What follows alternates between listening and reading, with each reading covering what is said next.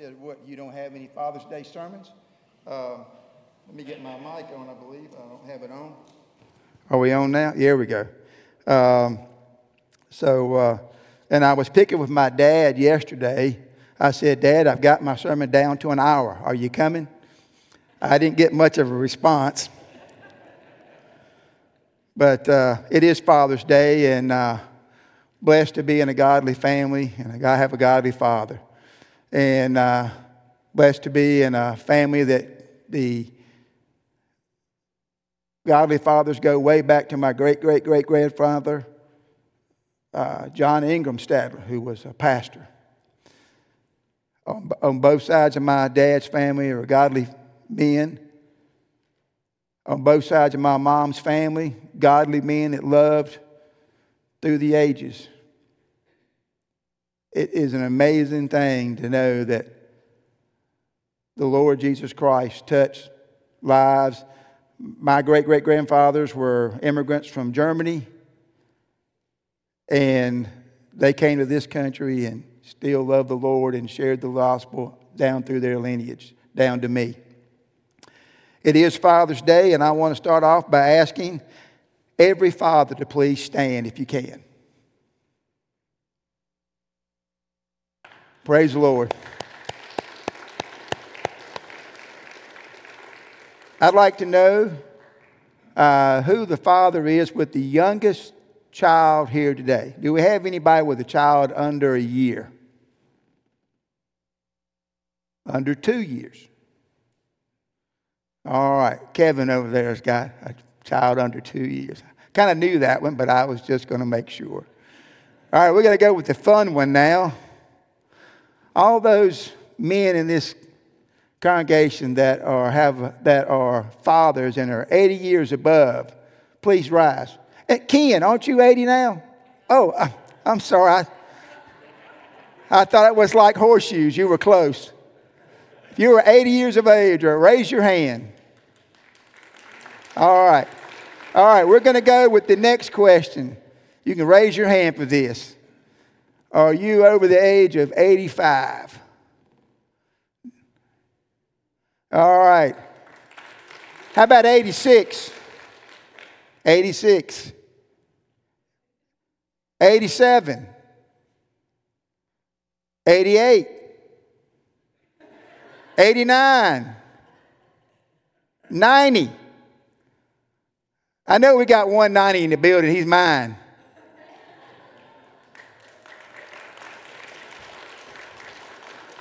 I claim him. He's mine. What a blessing today. You know, I'm going to start off with a Father's Day story that to share before I get into the message. Young man grew up in the South. Wonderful family, friends, neighbors. But he struggled through life. He struggled as a young man. He struggled in school. In the 4th grade, he got sent back to the 3rd grade because he was struggling. Later on, another year or his parents decided, well, we'll send him to private school. That'll help him. He'll get more attention there. So they sent him. He was there a couple of years. Then he came back. He was still struggling. And one day there was a parent-teacher conference. And on the way home from the school that day, the mother turned to the boy and said, look, your dad wants you to know that you're going to be all right. Because he told me, he said, you are smart. You may not learn like other people. You may not do the same things other people do. But you're smart, you're kind, you're caring, and you love people.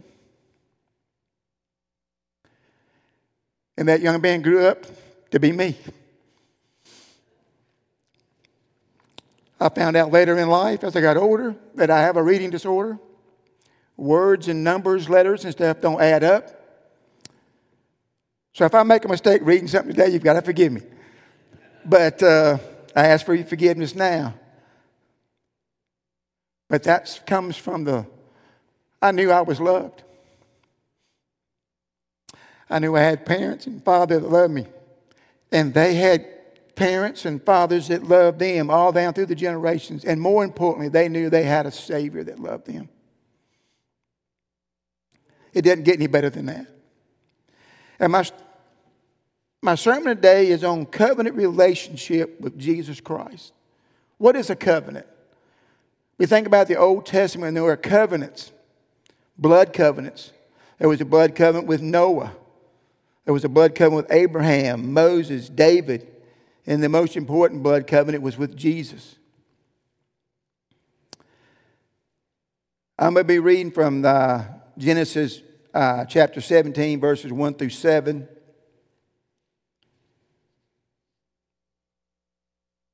And then Abram was 90 years old and 9. And the Lord appeared to Abram and said unto him, I am the mighty God, walk before me, and be thou perfect. And I will make my covenant between me and thee, and will multiply thee exceedingly. And Abram fell on his face, and God talked with him, and saying, As for me, behold, my covenant is with thee, and thou shalt be a father of many nations. Neither shall your name any more be called Abram, but thy name shall be called Abraham, the father of many nations have I made thee. And I will make thee exceedingly fruitful, and I'll make thee nations of thee, and kings shall come from thee, and I shall establish my covenant between me and thee, and the seed after thee in the generations for everlasting covenant, to be a God unto thee and to the seed thereafter. That was a covenant. And we know, if you know this scripture right here, it was a blood covenant. Because Abraham was then told by God to go and circumcise everybody under his tent.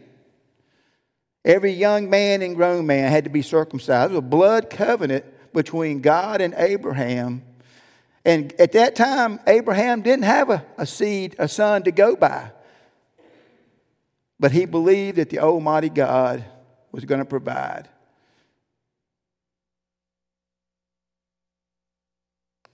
Blood covenant of circumcision for Abraham. We go fast forward to one of my favorite characters in the Bible is David. King David, the greatest king in all of Jewish history. Even today, he's still considered the greatest king. But David, as a young boy, invoked the covenant of Abraham himself.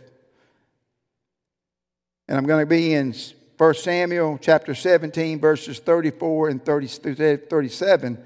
And David said unto Saul, My servant kept his father's sheep, and there came a lion and a bear, and took the lamb out of the flock.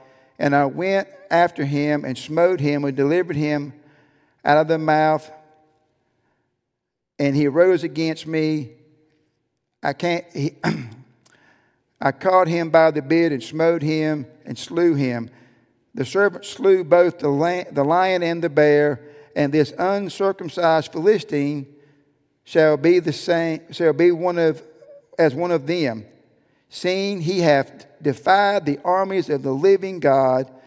David said, Moreover, the Lord that delivered me out of the paw of the lion, out of the paw of the bear, will deliver me out of the hand of this Philistine. And Saul said unto David, Go, that the Lord be with thee. David was just a young man. He had already been scoffed by his brothers and shamed by his brothers, and oh, why, you're just making fun of him because he was this young, small man. But David knew where he came from. All the armies of Israel stood on the hillside looking across and were afraid to go into battle against this Philistine giant called Goliath.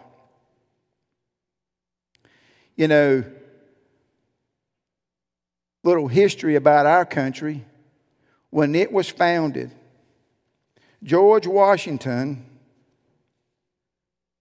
believed in the covenant of Jesus Christ. His inaugural address, after he got through, he placed his hand on the Bible in Genesis chapter 49, verse 50. He put his hand where Jacob blessed his sons. He called all of his sons together and he blessed them and sent them out just before he died. President George Washington prayed a blessing that this nation would be great and it would serve God, that it would be a godly nation. He prayed for a covenant between this country and God. You know, and I've heard it said just recently by somebody said, you know, God loved the children of Israel because he chose them to be his people. And this man said he loves us because we chose him. I believe that. We chose to serve God as a nation. In 1 Samuel, as I read on further, chapter 17, verse 40 through 46, we go to the battlefront with David. And David took his staff in his hand, and he chose 5 smooth stones out of the brook and put them in his shepherd's bag, which he had even in his scrip, and his sling in his hand, and he drew near to the Philistine. And the Philistine came out and drew near unto David and said, and the man that bears the shield went before him. And the Philistine looked about and saw David. He disdained him, for he was but a youth and a fair complexion, a fair countenance. And the Philistine said unto David, am I a dog that thou shalt comest to me with this stave? And the Philistine cursed David and his gods. And the Philistine said to David, come to me, and I will give thy flesh unto the fowl of the air and to the beasts of the field.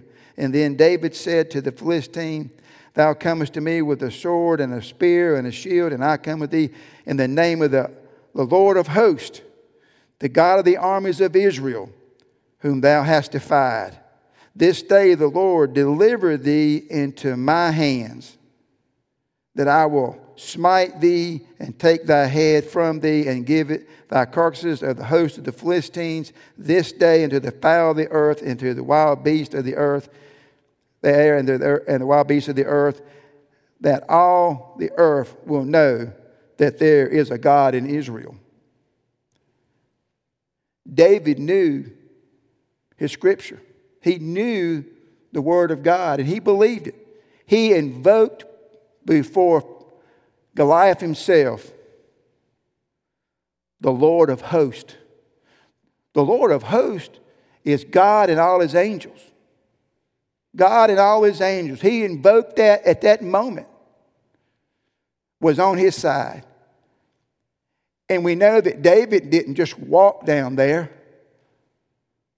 He ran towards Goliath, put one of those stones into his sling and flung it at him, and we know it sunk into his head, and Goliath fell to the earth. David invoked the covenant of Abraham, Isaac, and Jacob that day, because we know he did, because you uncircumcised Philistine defies the army of God. And David was not going to stand for that.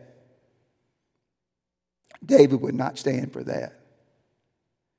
You know, there are many times in our lives we know people in our lives that stand on the covenant of God,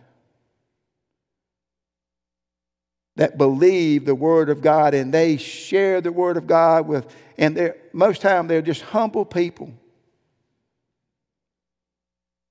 You know, there was just a quick story about a man by the name of, let me get it right now, make sure I got the name right.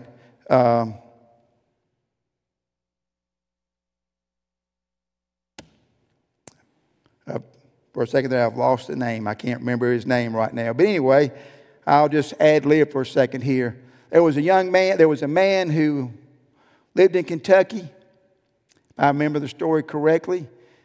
And he was a Sunday school teacher. And he was burdened for one of his students. And I may have the state wrong, but he was worried about one of his students. And he went to visit the young man. And the young man was at work. And I guess he went in there and spoke to him while he was at work. And while he was at work, he led the young man to Christ because he was burdened for him. That young man was D.L. Moody. D.L. Moody became a man who reached 2 continents for Christ. Became a great evangelist.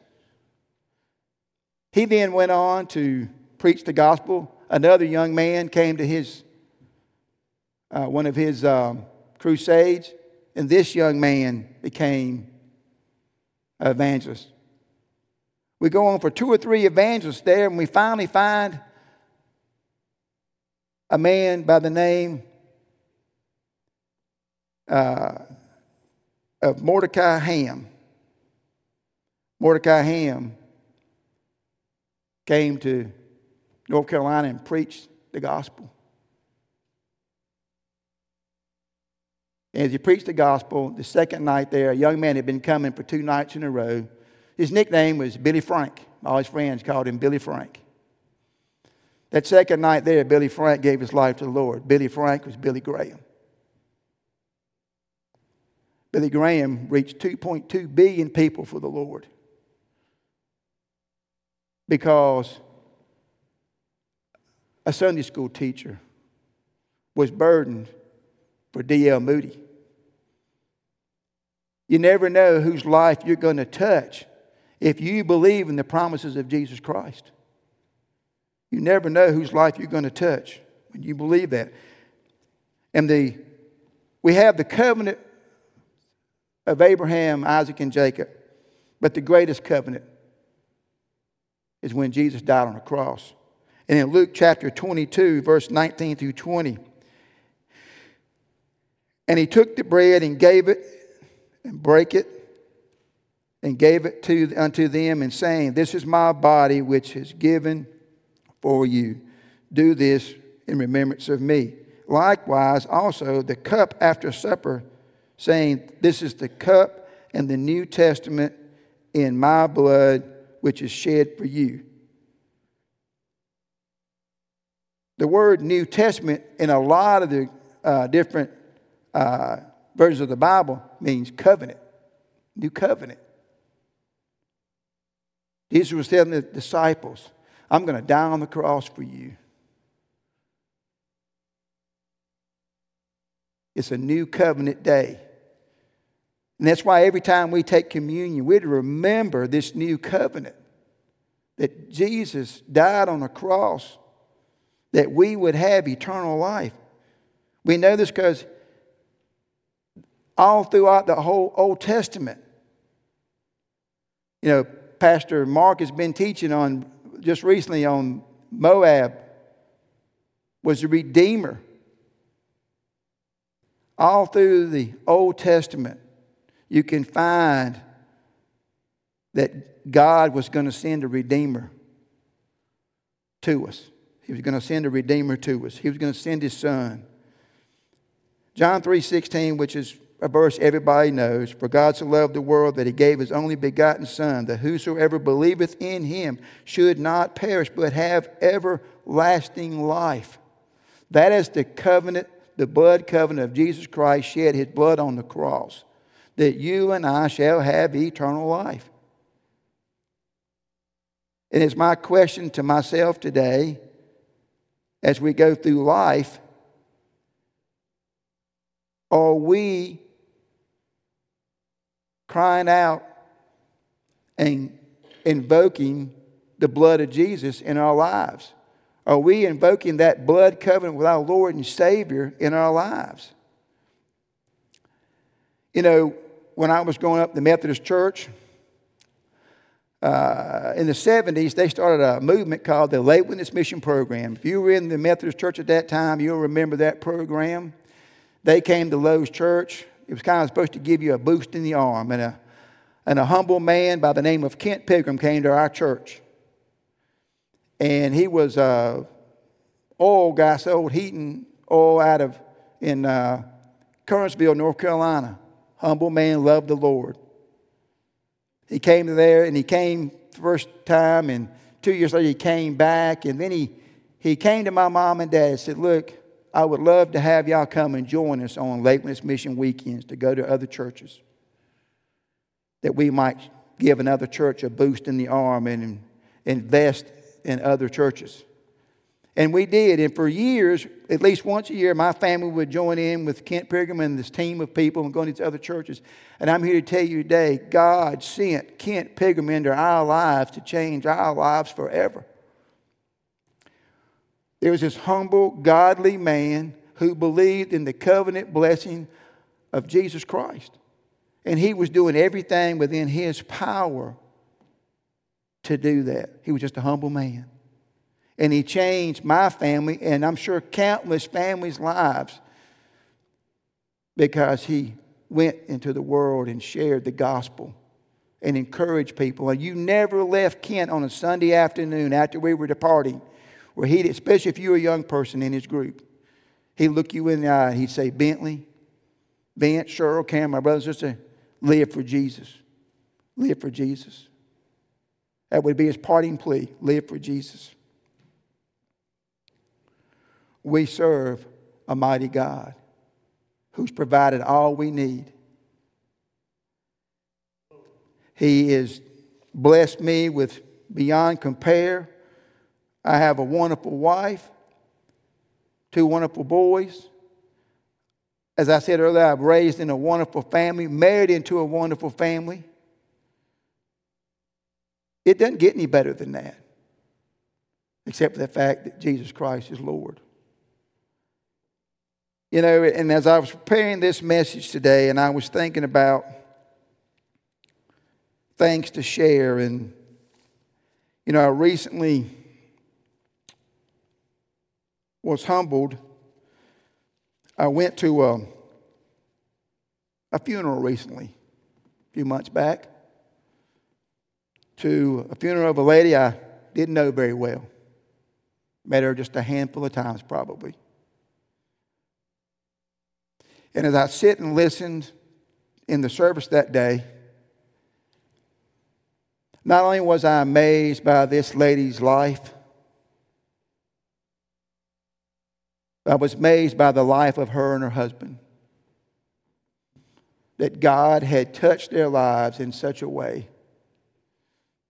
that it was undeniable that they knew Jesus Christ as Lord and Savior, and they were doing everything that they could in their humble way to serve God.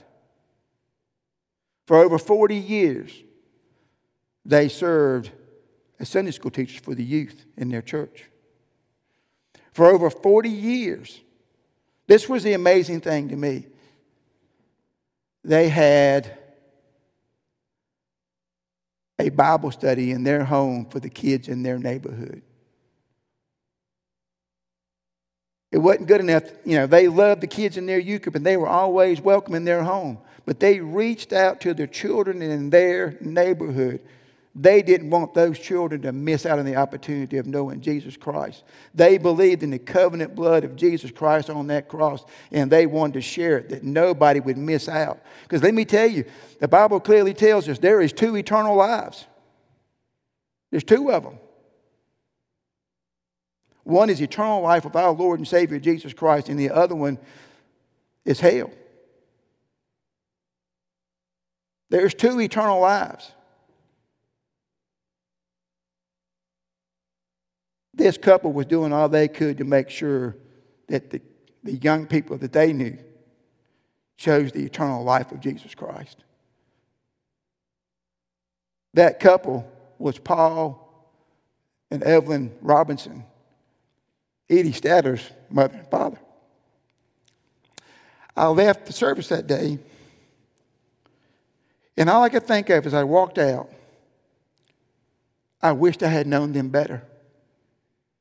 And as I got in my truck that day to go home, all I could do was cry. And I cried out to God, God, I am not worthy to be considered in the same place with Paul. And if I don't deserve it. What a testimony. They love the Lord with all that. And that's why I love David, King David, so much. He was a man after God's own heart. And I pray that we are all someone after God's own heart. But they lived it in their daily lives. What a testament. I am sure, like the lives that have been changed by the humble Bible school teacher in his church there that ended up reaching continents and billions of people through D.L. Moody and Billy Graham. How the covenant of Abraham, Isaac, and Jacob changed the whole world. How a man in the name of Kent Pilgrim changed lives all over North Carolina and the Southeast. And a couple changed lives in Greensboro, North Carolina. And who knows what will come from what they did, from the lives that they changed. I believe, it's my understanding that the day she passed away, she was writing letters to people in her church and friends and family, encouraging them. The day she slipped into to see the face of God. What a testament for all of us. And my question as I close today, are we as believers invoking the covenant of Jesus Christ's blood on the cross for our families, for our wives, husbands, children, grandchildren, friends, neighbors, church members, co-workers? Are we invoking the blood of Jesus Christ over our family and friends and people we come in contact? Do they see that in us? Do they see that in us? Do they see in us the living God, Jesus? I just think about David as this young man who, with everybody else against him, and that's where we are in this world. Everybody is, the church is under attack in this world today. And people go, well, the Lord's going to come anytime now because it's the worst it's ever been. That is not true, I don't believe.